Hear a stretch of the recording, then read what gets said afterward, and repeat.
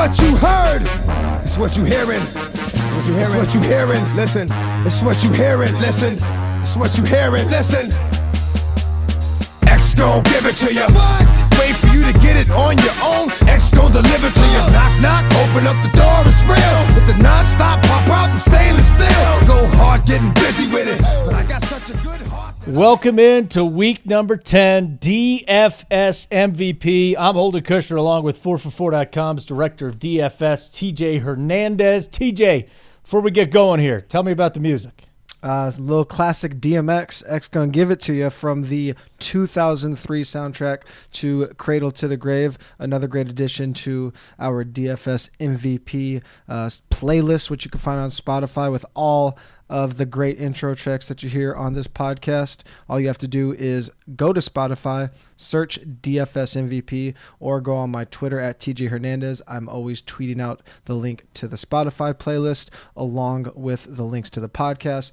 Before we get into everything today, sports bettors, if you want to be a winning NFL bettor with weekly selections, all you have to do is check out Sharp James Salinas, the most successful super contest winner of all time. Just visit sharpanglesports.com and start winning today.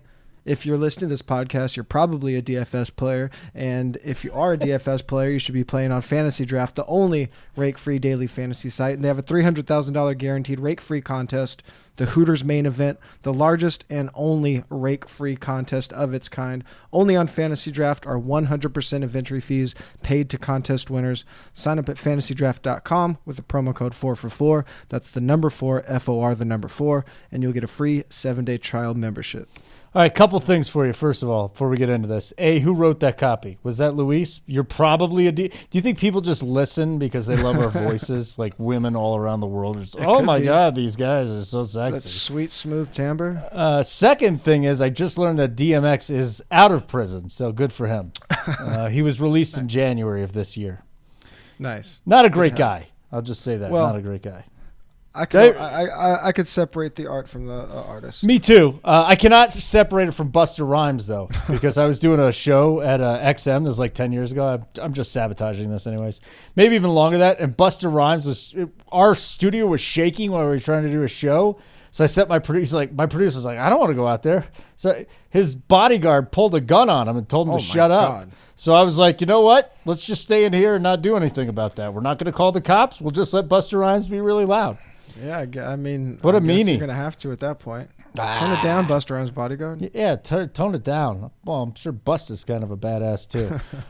Week 10 plays. We're going to revisit bankroll strategy and adjustments because we're always adjusting here. Mm-hmm. I highly recommend that you sign up for the DFS sub on 4for4.com if you haven't already, because you can get 25% off by using the code DFSMVP. DFSMVP. Who won the Rate and Review t-shirt giveaway this week, TJ?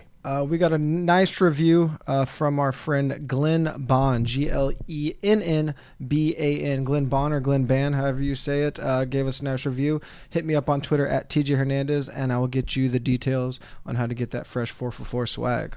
Very fresh. I like it. Here's what we do, new listeners. We talk about our core plays at every position for the main slate on the two big sites, FanDuel, DraftKings. So, yeah, TJ, I mean, if Lamar Jackson could do it against the Patriots, he could definitely do it against Cincinnati. And, you know, the only thing is if you believe in letdowns or overlooking or whatever, but I'm not buying it. This guy's just too good. TJ, Lamar Jackson, it's not even close. He's the number one option this week. Yeah, by a pretty big gap. So and there's not a ton of value. Like we don't have any like obvious punt spots, but there's a little bit of value at wide receiver. I don't think you have to pay all the way up for defense, so you can afford to pay up at quarterback this week. We have a couple big studs that are question marks that we'll talk about in a second, just in terms of roster construction, but I definitely think you can pay up if you want to at quarterback. Yeah, and then you look at the other quarterback here. If you want to save money, and on FanDuel, from Jackson down to Kyler Murray, it's $900. That's significant, and $800 on DK too. So $7,700 FanDuel, $6,500 DraftKings. I guess I think you said there was 3 games that you really looked at. Yep. Targeting, is that it? So Tampa Bay, Arizona, and then Atlanta and New Orleans. What's the other game you're looking at? I'm just looking at Baltimore as an offense that I'm looking at as a whole. So yeah, so like those two games where you can kind of look at both sides of it, and then Baltimore has a pretty high projected total, so their passing game as well. So those are like the big ones I think people will be looking at and that we'll see heavy ownership on. Well, I actually like Kyler Murray from the standpoint that David Johnson's coming back this week, and he said he's playing. He's 100%. He's playing, and they use him as a wide receiver quite a bit. We know his usage. He's averaging a little over 4 targets a game. He's seen like 8, 9 a game from time to time, and this might be a game where he has to do it. Kyler Murray looks like another nice choice. Yeah, for sure. As you mentioned, you're getting a little bit of a discount or quite a big discount to someone like Lamar Jackson, but Murray is the guy that pops as a top 2 value on both sites. We have a few games with some pretty high totals, but this one is relatively close in terms of the spread. The spread's 4.5 in favor of Tampa Bay, but the game total is at 51. So with 2 defenses that rank in the bottom 3 in adjusted fantasy points allowed to quarterbacks, this one has a ton of shootout potential, and especially just because we know you can attack Tampa Bay's secondary. They've been throwing quite a bit more. Tampa Bay has in the last 4 or 5 weeks, and they're a pass funnel defense. Not only are they bad against the pass, but they're also good against the run. So everything's kind of been funneled through the passing game when you're playing against the Buccaneers, who rank actually first against running backs, but bottom 3 against quarterbacks and wide receivers. They've allowed 300 yards in 5 of their 8 matchup against quarterbacks, and the last 2 that didn't throw for 300 yards, Kyle Allen and Ryan Tannehill, both threw multiple touchdowns with 3 from Tannehill. So even if they aren't giving up that yardage, they're giving up the touchdowns. And then, as I mentioned, just Murray's going to be such a big part of this offense. He's accounted for 77% of the Cardinals' total offensive yards, which is the 6th most in the league. And you mentioned David Johnson's going to be playing. While he might not be able to get it done through the ground, on the ground, he can get it done through the air against this team, and that's obviously going to benefit Murray as well. Yep, no doubt about that. Let's move on to running backs, and you got to talk about Christian McCaffrey every week. I mean, this guy's leading the NFL in snaps. He's leading the NFL in fantasy points scored. He's just everything. He is the highest scoring fantasy player, more than any quarterback. Russell Wilson is second. So 10-5 on FanDuel, 10-5 on DraftKings. You're really paying up big time. This is going to be tough to jam him in, but you almost have to at this point. So this week I'm bringing up 3 running backs. We usually do 2 on the podcast, but this is a pretty unique situation because you're either going to pay all the way up for McCaffrey, who's 10-5 on both sites, and then have to pay a little bit down or a lot down at your other 2 running back spots, and then get value at the other positions, maybe pay up for 1 wide receiver. But the interesting thing is, if we look at the 4-for-4 lineup generator and look at the optimal lineups, it actually prefers paying up for multiple pass catchers this week. So we have a pretty big, I think the decision point of the week and where people are going to really decide their fates is if they pay up for McCaffrey or if they pay up for the pass catchers. We'll obviously get to that in a little bit, but we have a handful of pass catchers in really good spots. But you mentioned it with McCaffrey. We don't have to talk too much about his usage floor. I think everybody knows how much more he's used than any other player in the league.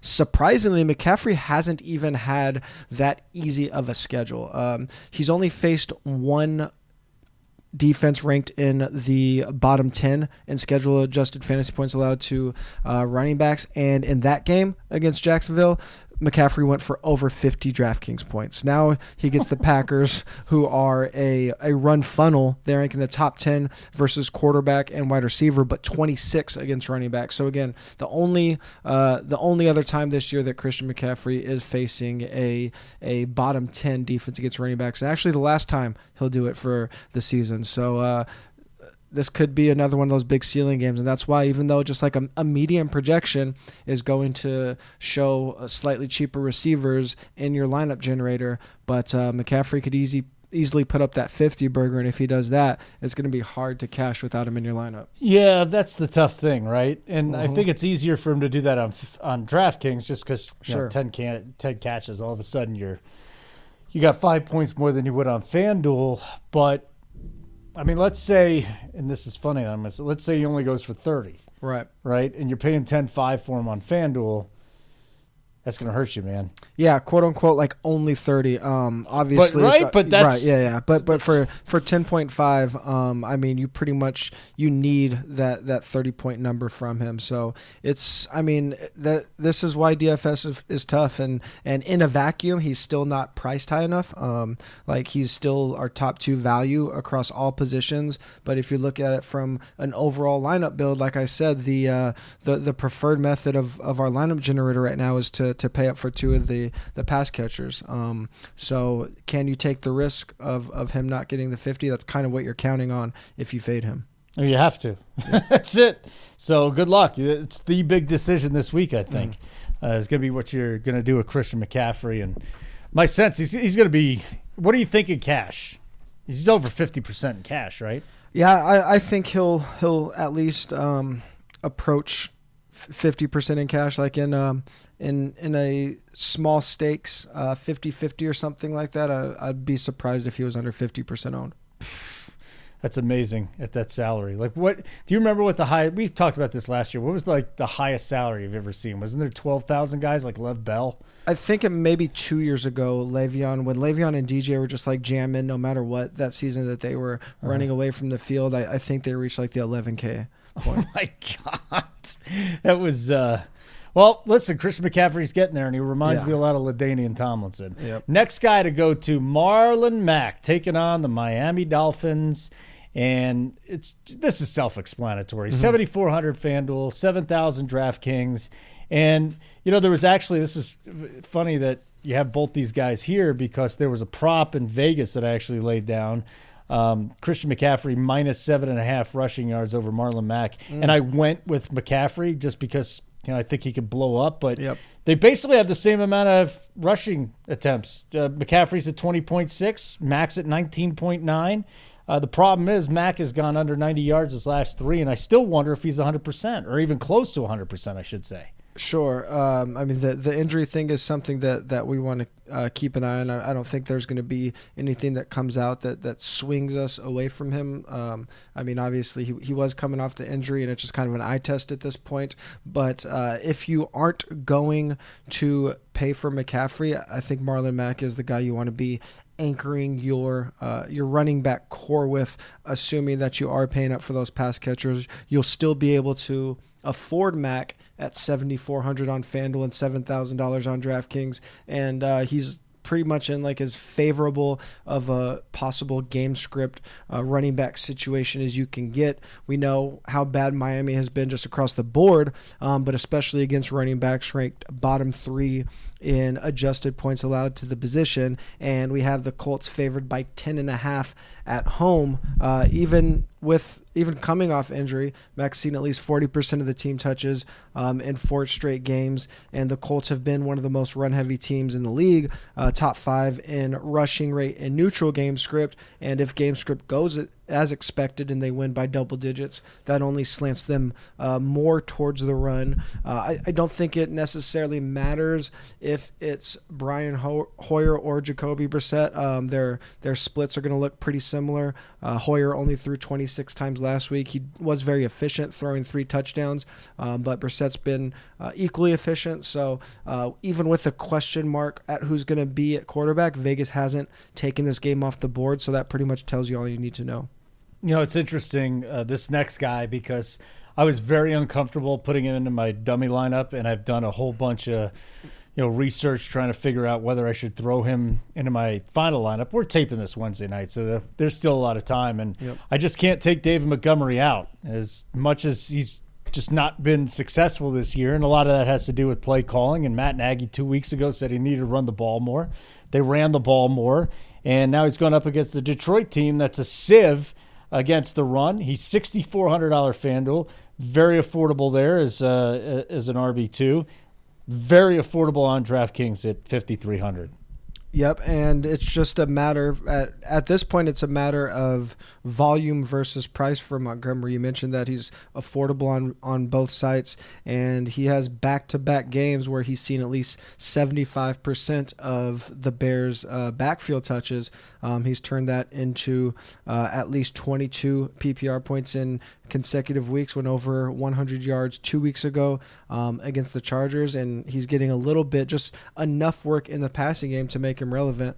5 targets 2 weeks ago, 4 targets last week, 3 catches for 36 yards in that one. And now Chicago is favored by 2.5 at home against a Detroit defense that ranks 28th in adjusted fantasy points allowed to opposing running backs. I think some people will probably look at how bad Detroit's secondary has been and think about a game stack or a team stack maybe here, but I don't have enough trust in Trubisky to pull that off. But what it does do, that great matchup through the passing game, it at least gives this offense opportunity to be efficient all around, and if you can move the ball effectively, that's just going to give Montgomery more scoring upside. Yeah, and then the other thing about Trubisky, I mean, we're done with Trubisky, right? Mm-hmm. He asked the Bears, and I can't believe this story got out. I saw this. To turn off 7 televisions because they were rough. too critical of him and the Bears. Yeah. Like, just get over it, man. Put it on mute or something. Just get out of the room. This guy is... It went south quick, too. It because did. everybody liked him last year, and Yep. It's been nasty this year. So, I mean, basically just stack the box. But I'm with you on Montgomery. Wide receiver... Your eyes should go to the Saints and the Bucs wide receivers. What's the difference between Michael Thomas and Evans and Godwin this week? Thomas is $8,700. FanDuel, DraftKings is $8,300. He's a little bit more expensive than Evans and Godwin. Evans would be the number 2 price guy. But why Thomas over the other two? Because of the floor? Because we don't know which one's going to go off with the Bucs? For sure. You're going to want exposure to all of them. As I mentioned before, our optimal lineups on both sides, like paying up for receivers. We have Evans projected slightly higher than Godwin, so it's jamming in Thomas and Evans. But as you mentioned, Evans has been way more boom than bust lately, but we've seen that he has a very low floor, and that just has to do with the fact that even though Godwin's target share is down over the last few weeks, Mike Evans is up. We know that either of these guys can, even if both of them see 10 targets in one game, it could be one that goes off instead of the other, where Michael Thomas, he's just been that major consistent player. He's expensive, $8,700 FanDuel, $8,300 DraftKings, but he's definitely worth it. Leads the league in targets per game over 11, leads the league in target share over 32%. And then 2 of his top 3 games this year have come with Drew Brees playing, and that includes his second best game of the season last week, and that's very relevant because Drew Brees has only played 2 games. So obviously Brees is going to boost not only the floor but the ceiling of Michael Thomas. And then the matchup here is undeniable against the Falcons. Falcons are just they can't defend anybody. Bottom 3 when we adjust for strength of schedule against wide receivers. They've allowed the most fantasy points per attempt over the last 6 weeks. They're actually getting worse as we get on to the season, believe it or not. 0.77 fantasy points per pass attempt allowed. To put that in perspective, no other defense is allowing at least 0.7 fantasy points per pass attempt. No quarterback in the league is over 0.65 fantasy points per pass attempt. So over the last 6 weeks, Atlanta's just been unexplainably bad against wide receivers. And Thomas probably has the best matchup out of all of these bad cover corners. Isaiah Oliver has allowed the most fantasy points per target among the Atlanta cornerbacks, and that's who Thomas should be matched up with most of the time on Sunday. Can you even build a lineup with McCaffrey and Thomas that just not totally stars and scrubs? I think no. I mean, you're definitely have to go stars and scrubs. If you're going to roster those 2 guys, you're going to have to do something like a David Montgomery, Jalen Samuels, plus a defensive punt, maybe even a tight end punt. Which it's not horrible, but you're going to have a lot of floor players. Like you might even need someone like a Brian Hoyer in your lineup to make it work, which might not be a horrible option. But I don't know that even with those 2 guys in there, I don't know that it's the highest floor option, even though they are the 2 highest floor players of the week. Might be worth like a $1 single entry. I think so, for sure. Just see what happens. Yeah, have a little fun with it. DJ Moore is next. Kyle Allen had Moore and Samuel, and damn, Moore is he's been just sneaky terrific, especially over the last month or so. $5,800 FanDuel. You kidding me? $5,200 on DraftKings, and the price is down, but I feel like this is a terrific wide receiver too this week. Man, the thing, we keep talking about it. We've talked about it on the podcast in the theory segment. I've talked about it multiple times in TJ's Take, where I review the winning lineup of the week on both FanDuel and DraftKings, and it's like, where can we find the underrated or the unrecognized volume? And right now, that player is DJ Moore. That's especially important when the salary just isn't moving much. Over the last month, he's seen 31% of the Panthers' target. That ranks fourth among all players in the league. The biggest reason that he isn't popping in salary or in models or in ownership is because he hasn't scored in week 3. But as we often see, usage turns into scoring, turns into boom games. It happens all the time. We talked about it with Mike Williams last week. He didn't score, but he had a huge game against the Packers. That usage just turns into big games. Moore did have 100 yards last week, but I think it was probably about as quiet a 100 yards as you can get. Now he's just going to continue to go back to that Green Bay defense that struggled last week. I talked about that touchdown regression. To kind of put it into perspective, there's 16 receivers right now with at least 65 targets. Only 4 of them have fewer than 2 touchdowns, and Moore is one of those guys. So that usage is just going to turn into big games. And even in cash games, just his volume versus his price is pretty undeniable at this point. I just don't like the matchup is the only thing this week. DJ Moore has to be at least in consideration for your player pool. But Green Bay coming off getting their asses kicked. Yeah. And then, the success that they've had stopping wide receivers, it does scare me a little bit. Sure. But you think he's cash viable? I think he's cash viable just because of the volume versus the price, especially on DraftKings. I mean, Curtis Samuel's actually a decent play on both sides, but especially on FanDuel, where it rewards big plays a little bit more. Where Green Bay has really struggled is in defending the deep ball. Going into last week, they were bottom 4 in completions allowed on 15-plus yards. And then I don't have the new numbers this week, but we saw Hunter Henry get quite a few down the field. And then Mike Williams obviously went over 100 on only 3 catches, so he was burning them that way too. So actually both Panthers receivers are in good spots, but just Moore's usage is that kind of usage compared to the price is one that often goes ignored and sometimes slaps matchups in the face just because it's so high. Well, your next and last wide receiver is another guy with usage because the numbers just haven't been there. Yeah. Last 2 games, though, he's been healthy, and that's Christian Kirk. 5,700 FanDuel, 5,200 DK, so he's the same price on DraftKings. He's $100 less on FanDuel, and basically this is, hey, I think this game is going to be in the 50s. Kyler Murray is going to have to throw to somebody, and that somebody should be Christian Kirk. Yeah, this is kind of the situation. We talked about it last week with Detroit and Oakland. Even if you don't roster Stafford or Carr, like you want some kind of exposure to some side of this passing game. If you decide to play Michael Thomas over Mike Evans, you don't want to play 2 expensive receivers. Christian Kirk's a good, affordable option to get exposure to this game. In the 2 games since returning from injury, 16 total targets, 27% target share 2 weeks ago, 22% target share last week.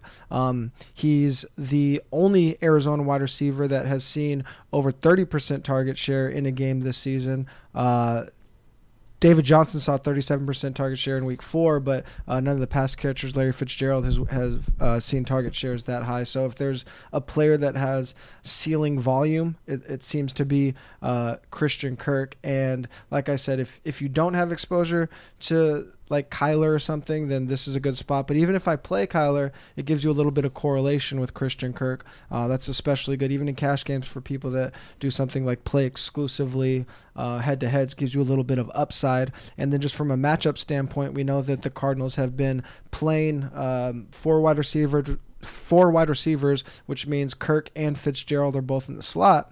So either Christian Kirk is going to be lined up against Vernon Hargreaves, who's allowed the 5th most fantasy points per target among Week 10 starters, or a safety that's going to have to try to cover a wide receiver probably just as good, if not better, than being matched up against Hargraves. Okay, so that is the wide receiver position. Here we go, Travis Kelce. So he's only paid off. This is the FanDuel salary, though. Yep. He's only paid off 1 week. It was week 2. Yep. He's not hit value in any other week.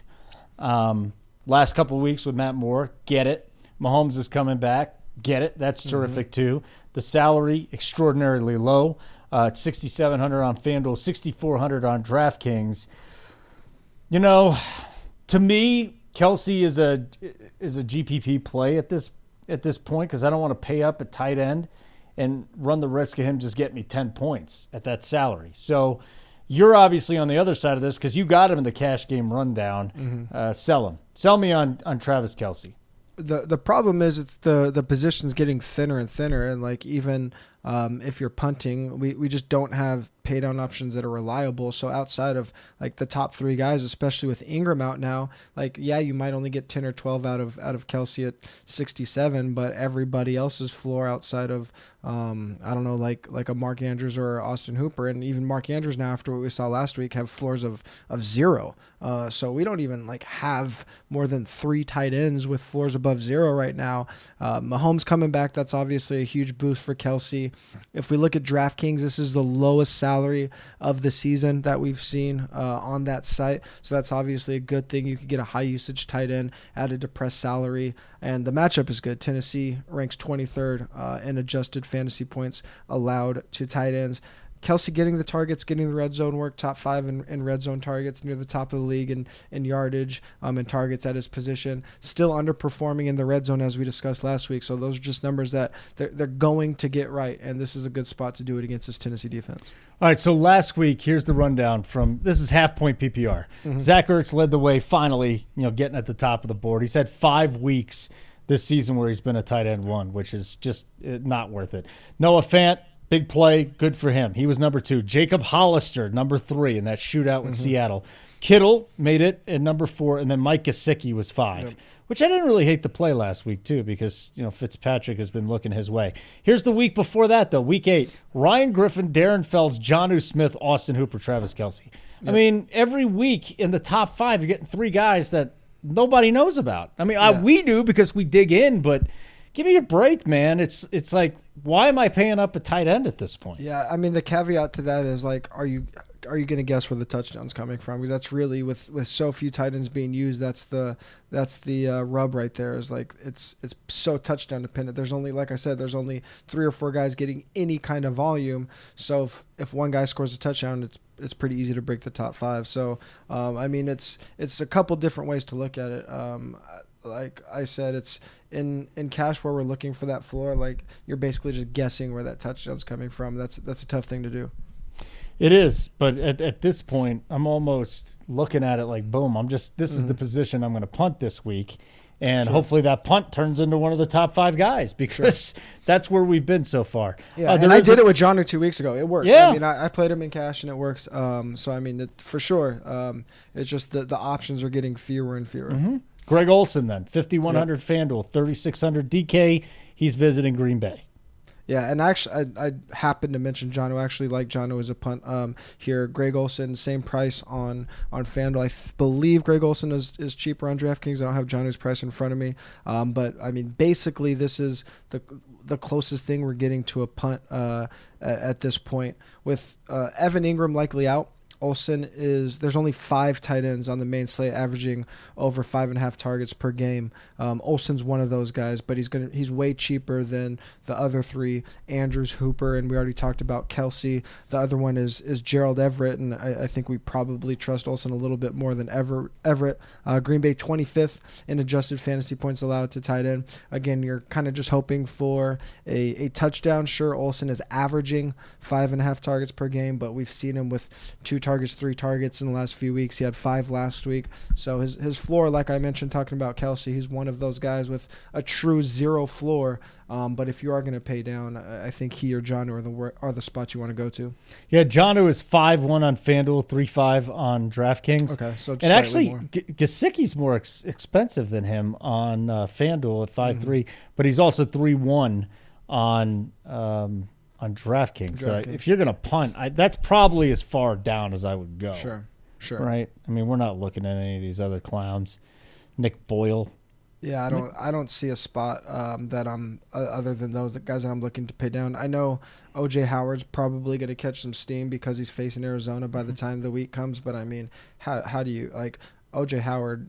Matchup doesn't matter. His floor is 0 targets every week. Yeah, he stinks. Doyle's getting a little more work with Hoyer in there, and he's a $300 discount on DraftKings from Ebron. So just throwing out some other names because tight end's it's a garbage. It's ugly. Yep. Defense. Let's get to the Colts, 4,900. FanDuel, 3,500. DraftKings taking on the Dolphins. Why not?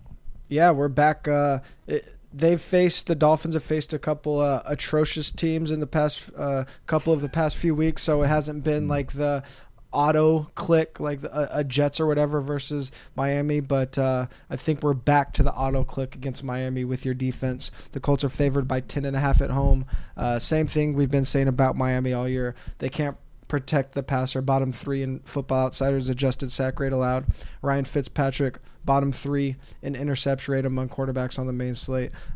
Colts are a decent enough defense where they should be able to take advantage, get up big, and get after Fitzpatrick. All right, then the other play for you would be Cleveland taking on Buffalo at home. You know what's fascinating, too, is that the Browns are actually favorites in this game. It's crazy. Yeah, you're getting 2.5, 3 points.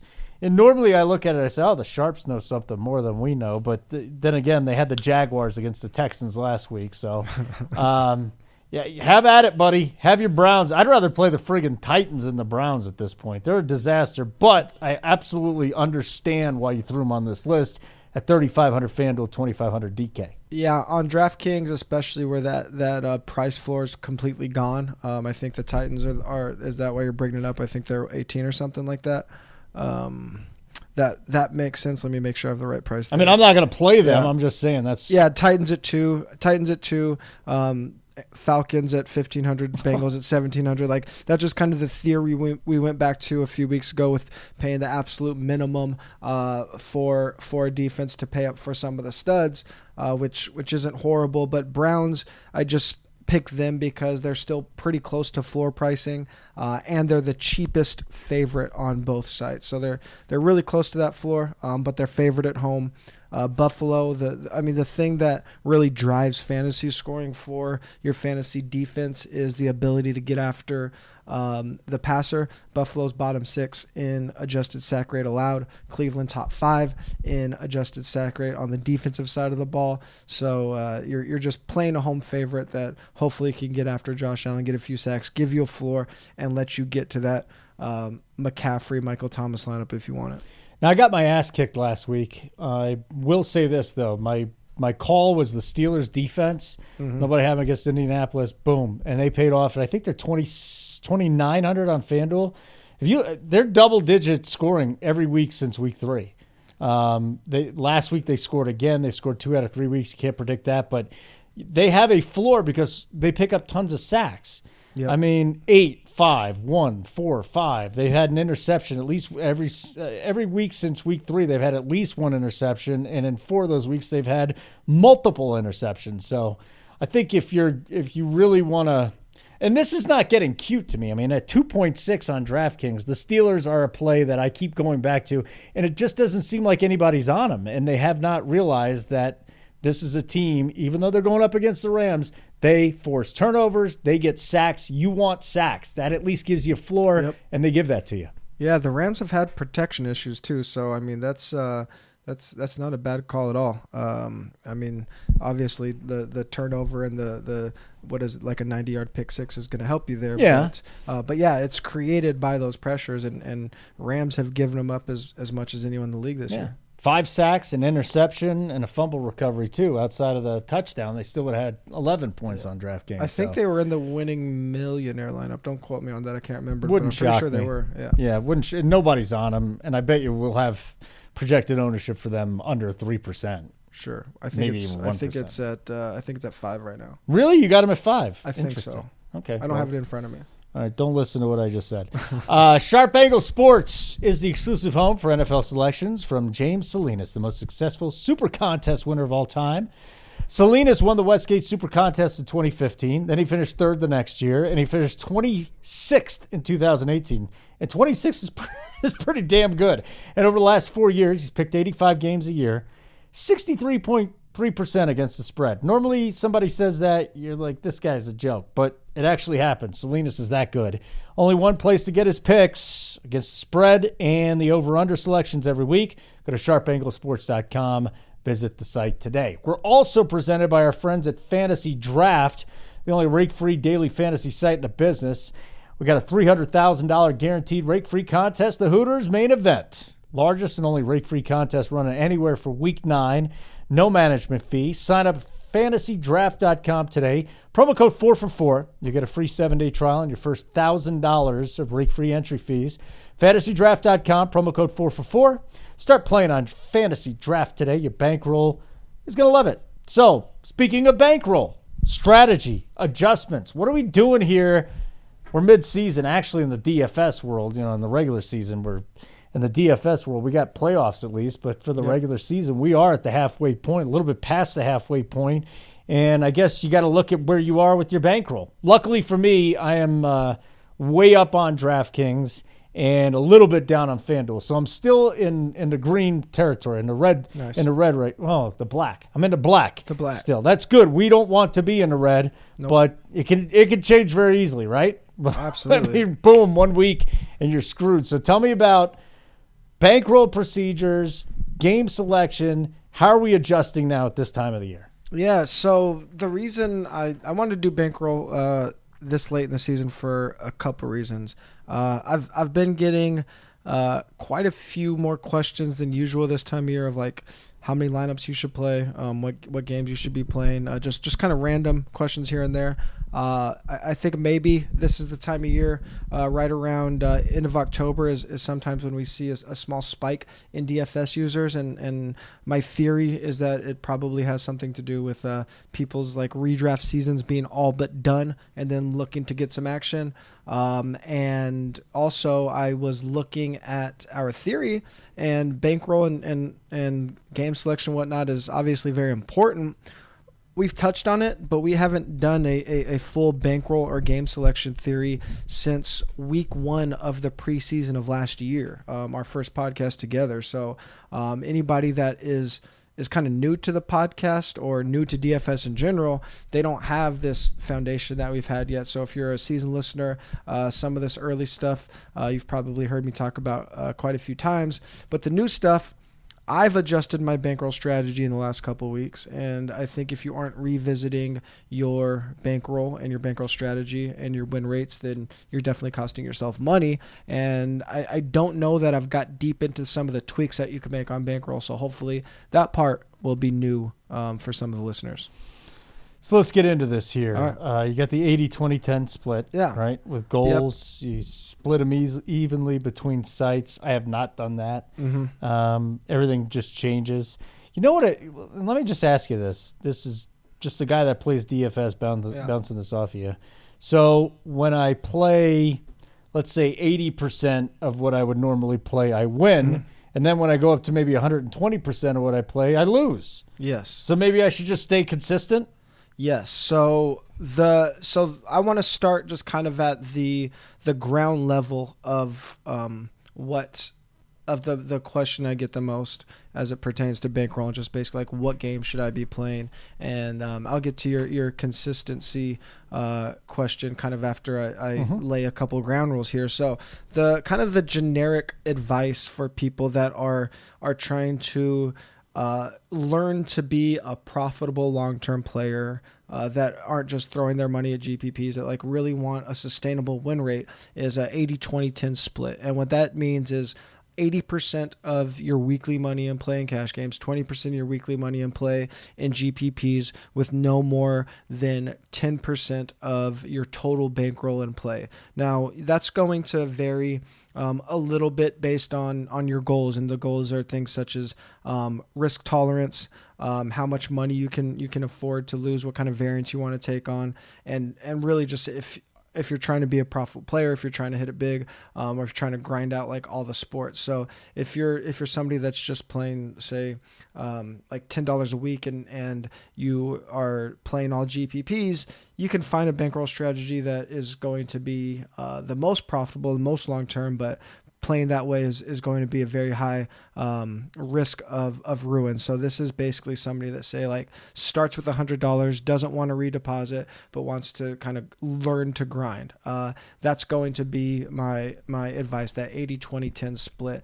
And assuming you're playing on multiple sites, just splitting that evenly money between sites, assuming that you're playing the equal number of cash games and GPPs.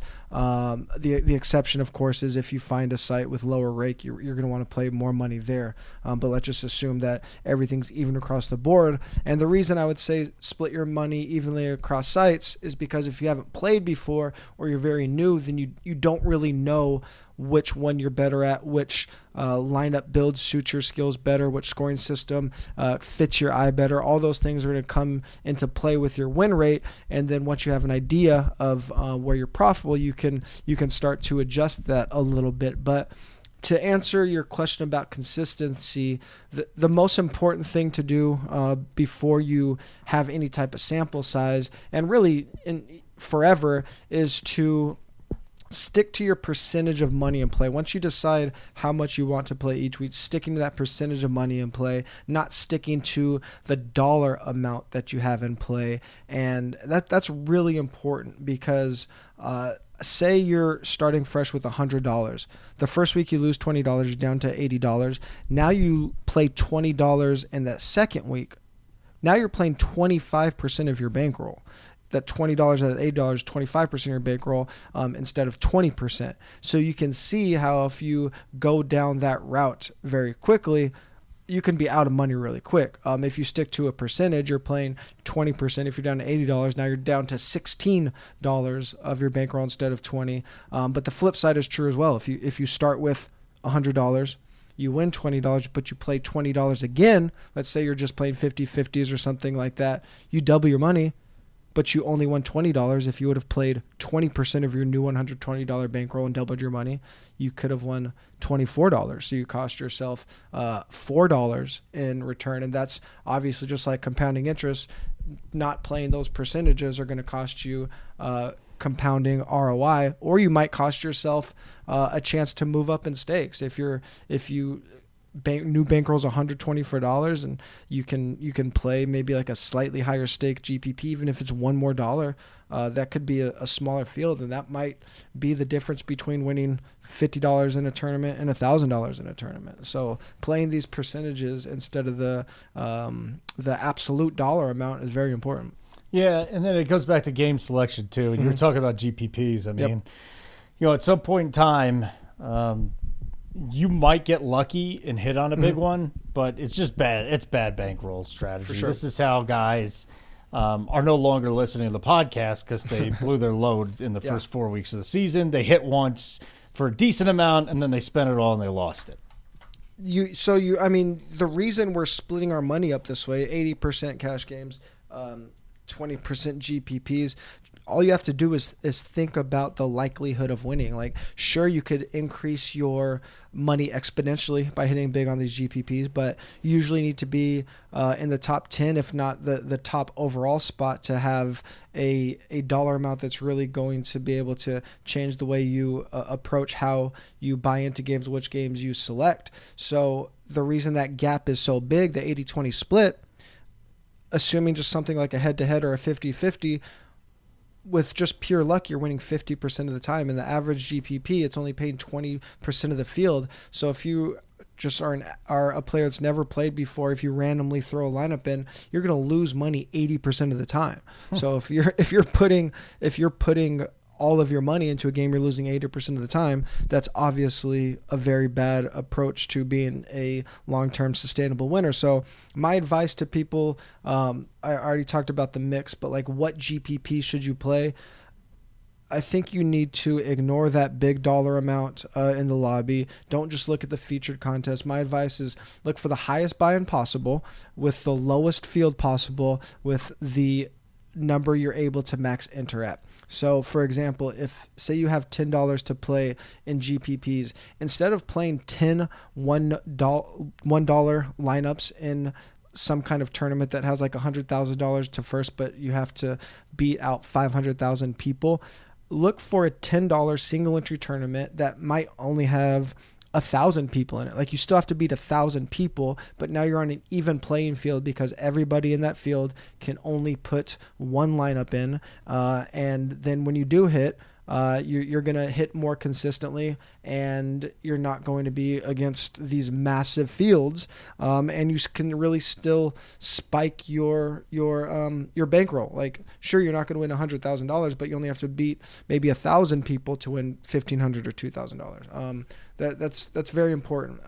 Or maybe you can look for like some 3 max contests at the $3 buy-in level if you still want a little bit more upside. But look for the highest buy-in possible, the lowest field possible, and try to be able to max into the contest if you can. So single entry, 3 max, even 20 max if you're playing smaller stakes, large field contests. Tell me if I'm jumping too far ahead here. The adjustments you can make after having a decent sample. Did I go too far down? That's just something that I'm really interested in talking about. But yeah, let me give people kind of a basis for cash games that haven't listened before, and then the new stuff we could talk about the adjustments a little bit, because I think this is very important. The GPPs, you could kind of intuitively understand why you want to play against smaller fields, but cash games are, if you're new, they're going to look pretty similar, and I think you can get lost in the nuance of which ones you should play and how they differentiate. So the two biggest questions of like, what cash game should I play, is should I be playing head-to-heads, or should I be playing double ups of 50-50s, and then how many lineups should I be playing? So basically, which one you should play comes down to how big your bankroll is and how many games you should play. And the change in how you profit from those games is going to be based on where the variance in those games comes from. So if you can play up to 30 games at a single buy-in level, my suggestion is to play one lineup in 30 of those head-to-heads. 30 is kind of the statistical number where any random sample is going to start to approach a normal distribution, and that's important because we want our lineup in head-to-heads to reflect the actual skill of that lineup. So if it's truly a 60% win rate lineup, we want to be able to beat about 60% of our opponents, and the 30 mark is kind of where that number is going to start to normalize. Whereas if you have a 60% lineup over the long term, if you're only playing 2 head-to-head games, it's very easy to run into 2 lineups that are in the 65th or higher percentile. So I think that's hopefully a somewhat easy way to explain that.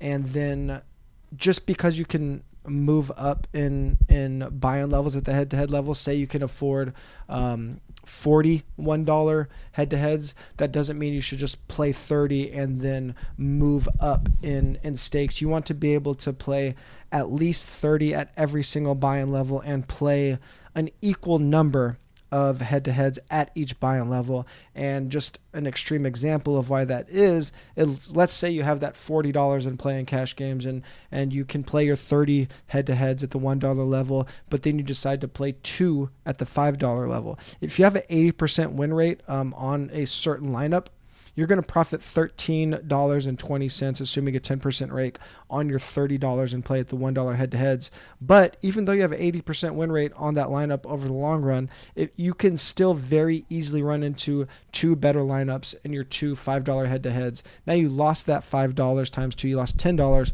So now you're only profiting $3.20, even though you crushed your $1 head-to-head games. If you just play $40 of $1 head-to-heads, you're going to profit $17.60, assuming an 80% win rate. So basically, that's a long way of saying don't move up in stakes at head-to-heads until you can afford to play 30 at each buy-in level. Now, again, I don't even play head-to-heads. Just so everybody knows, don't do it. Just feel like there's a better shot for me. playing 50-50s and then some double ups. Yeah, and again, that like the head-to-head thing, it's the reason that it is good for a high volume players because you're diversifying you're getting your variance and diversifying through your opponents. If you're not playing that many games, if you say you only have like $20-$40 in play, maybe playing double ups or 50-50s is better, and actually prefer 50-50s because you need a lower win rate. You only truly have to beat 50% of the field, and the rake is smaller on those. But regardless of which ones you play, you want to be looking for single entry 50-50s or single entry double ups. You can go back to the preseason podcast with Pat James and get a very detailed breakdown of why those single entries are more profitable. But basically, you're getting again like a true reflection of how your lineup stacks up against all the other lineups in the field, instead of like facing a bunch of guys that have 150 of the same lineup in one field. But in this situation, if you are looking to minimize variance, you want to diversify through lineups, not diversify through opponents. So whereas in head-to-heads, you only want to play one lineup against all of your opponents, in 50-50s or double ups, if you only play one lineup, that could actually be higher variance, because if that lineup is below the cash line, you're going to lose all of your money in that week in cash games. So instead of like one lineup in a $10 50-50 or double up, I would play one separate lineup in 10 different $1 50-50s or double ups, or maybe 5 lineups in $2 50-50s or double ups, because when you're diversifying through your lineups, you're going to have some lineups that are below the 50% cut line, some over the 50% cut line, but you're going to have different lineups that you're only slightly varying between, like the studs that you're picking that you're really close on that are the same price, between quarterbacks that you're really close on that are the same price, or like similarly priced value plays. By playing slightly different lineups in a bunch of different 50-50s, you're going to lower your variance. You're not going to have those weeks where you just lose all of your money on one lineup. Let me just tell you about an adjustment I made this season. Mm-hmm. This season's adjustment was I was doing a lot better on DraftKings, so now I play cash on DraftKings. Yeah. I've never played cash on DraftKings. Yeah. Never, any sport. Well, guess what? I was having some success with it early in the season when I was screwing around, and the bankroll grew, and now I'm playing cash on DraftKings and GPPs on FanDuel. Yep. It's okay to completely switch things up if you feel like it's giving you an edge. Yeah, so so let's get into, I don't think we've got too deep into it on this podcast before, but so many people don't have a big sample size that often they can't take this advice, but DFS has been popular for long enough now that I think there should be a fair number of people, even like relatively new players that have played enough over the last 2 years where we can kind of equally compare our win rates on sites. And one thing that happened is last year FanDuel added the flex position, so your analysis has gotten a little more apples to apples between something like FanDuel and DraftKings. And I mean, just from what you say in general, like FanDuel's scoring alone, if you'd never played a game on either site before, because FanDuel isn't PPR, because there aren't any bonuses, because it weights touchdowns in big games more, it's just theoretically should be a higher variance scoring system and scoring site. So in theory, it makes more sense to play more cash games on DraftKings than FanDuel. And one way to adjust is to pull your records. You can pull your history on both FanDuel and DraftKings, and anybody that's playing seriously should be doing this, tracking their win rates. The easiest way to do that is going to be in 50-50s or head-to-heads. It's going to be harder to do in GPPs, but once you know where you have a higher win rate, you should be playing more money, if not all money, on the site that you're better on. So like last season, like I mentioned, FanDuel added a flex.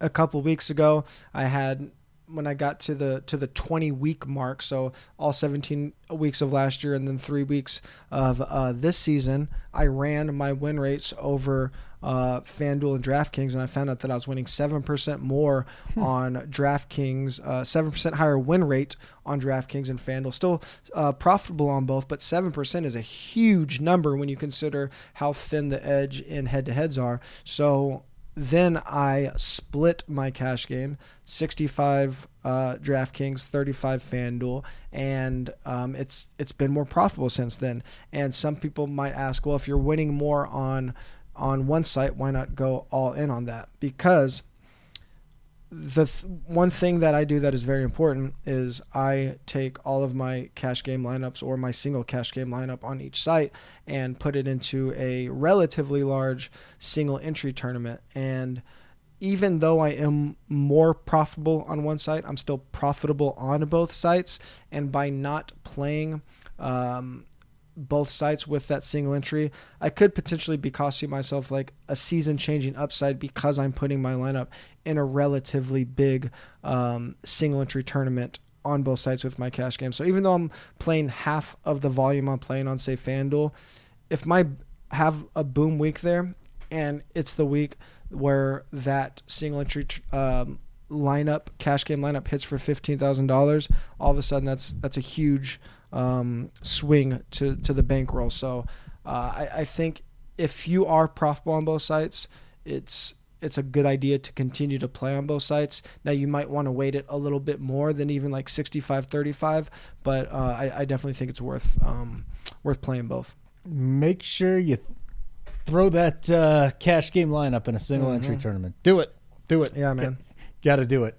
What else we got here? You tell me. I was so hung up on, changing sites, switching sites back and forth that I'm not following the page very well today. My apologies. No, it's all good. I mean, so again, we talked about switching sites because of how much you're winning on one site, and that some sites are just naturally going to have more variance because of their roster or because of the scoring situation. One thing you could do is you can fight variance with variance, and something that I've done specifically this year is I've shifted, and this also has to do with just people being more skilled at NFL DFS in general. Like it's very hard to get to a break-even 56% win rate in head-to-heads. There's not a lot of people that can hit that mark consistently. And as more people become good, everyone's kind of going to converge to that break-even point minus the rake. So one thing you can do instead of exclusively playing head-to-heads, assuming you're a head-to-head player, is adding some 50-50s, double-ups, or triple-ups to your mix. So I've switched from exclusively head-to-head to like 80% of my money in head-to-head lineups, and then 20% of my cash games in 50-50s. And where this comes into play is those weeks where you're barely break-even or barely profiting in head-to-head. So an example, if you have $1,000 in play in head-to-heads and you have a week where you win 56% of your head-to-heads, if all of that money is in head-to-heads, you're barely above break-even, you're going to profit $8 on that $1,000 in play. Now, if you take that same lineup and 20% of your money in play is in 50-50s, then you're still only going to profit like $6 on your $800 in play in head-to-heads, but your $200 that's in play in 50-50s, you just profited $160 on those $200. So now you've won $172 instead of $8. Now there's obviously downside when you're under that 50%. You're going to have a little bit more downside on the back end, but if you have a proven winning record, then over the course of a season, you should recognize that upside. Again, Bankroll, the toughest thing obviously is putting together a great lineup. Yeah, for sure. But I think the second thing is the bankroll. It's like staying true to your bankroll. It's so easy to. I want to say my first year, I think I was just slightly over 500. Let's just say I was 9-8, but I took a loss. It's like you have to figure out how to spend your money wisely, or you're screwed. You're just not going to profit. Yeah, and probably the most important thing for that is doing something like building yourself a bankroll tracker, signing up for some kind of software that tracks your bankroll, because I just have a spreadsheet that as I enter games, it tells me exactly what percentage of money I have in play and what percentage of money I have on each site and what type of game. And if you're not doing that, it's very easy to get carried away, get lost, or just start button clicking, and then you don't even know how to track it at that point. So keeping track of these percentages is very important, and then also just keeping track of the sites where you're winning the most money. So another thing that I've done this year is I've expanded my site selection. So let's just use like Yahoo and Fantasy Draft as an example. You've been able to find like no rake or overlay on both of these sites, especially in GPPs.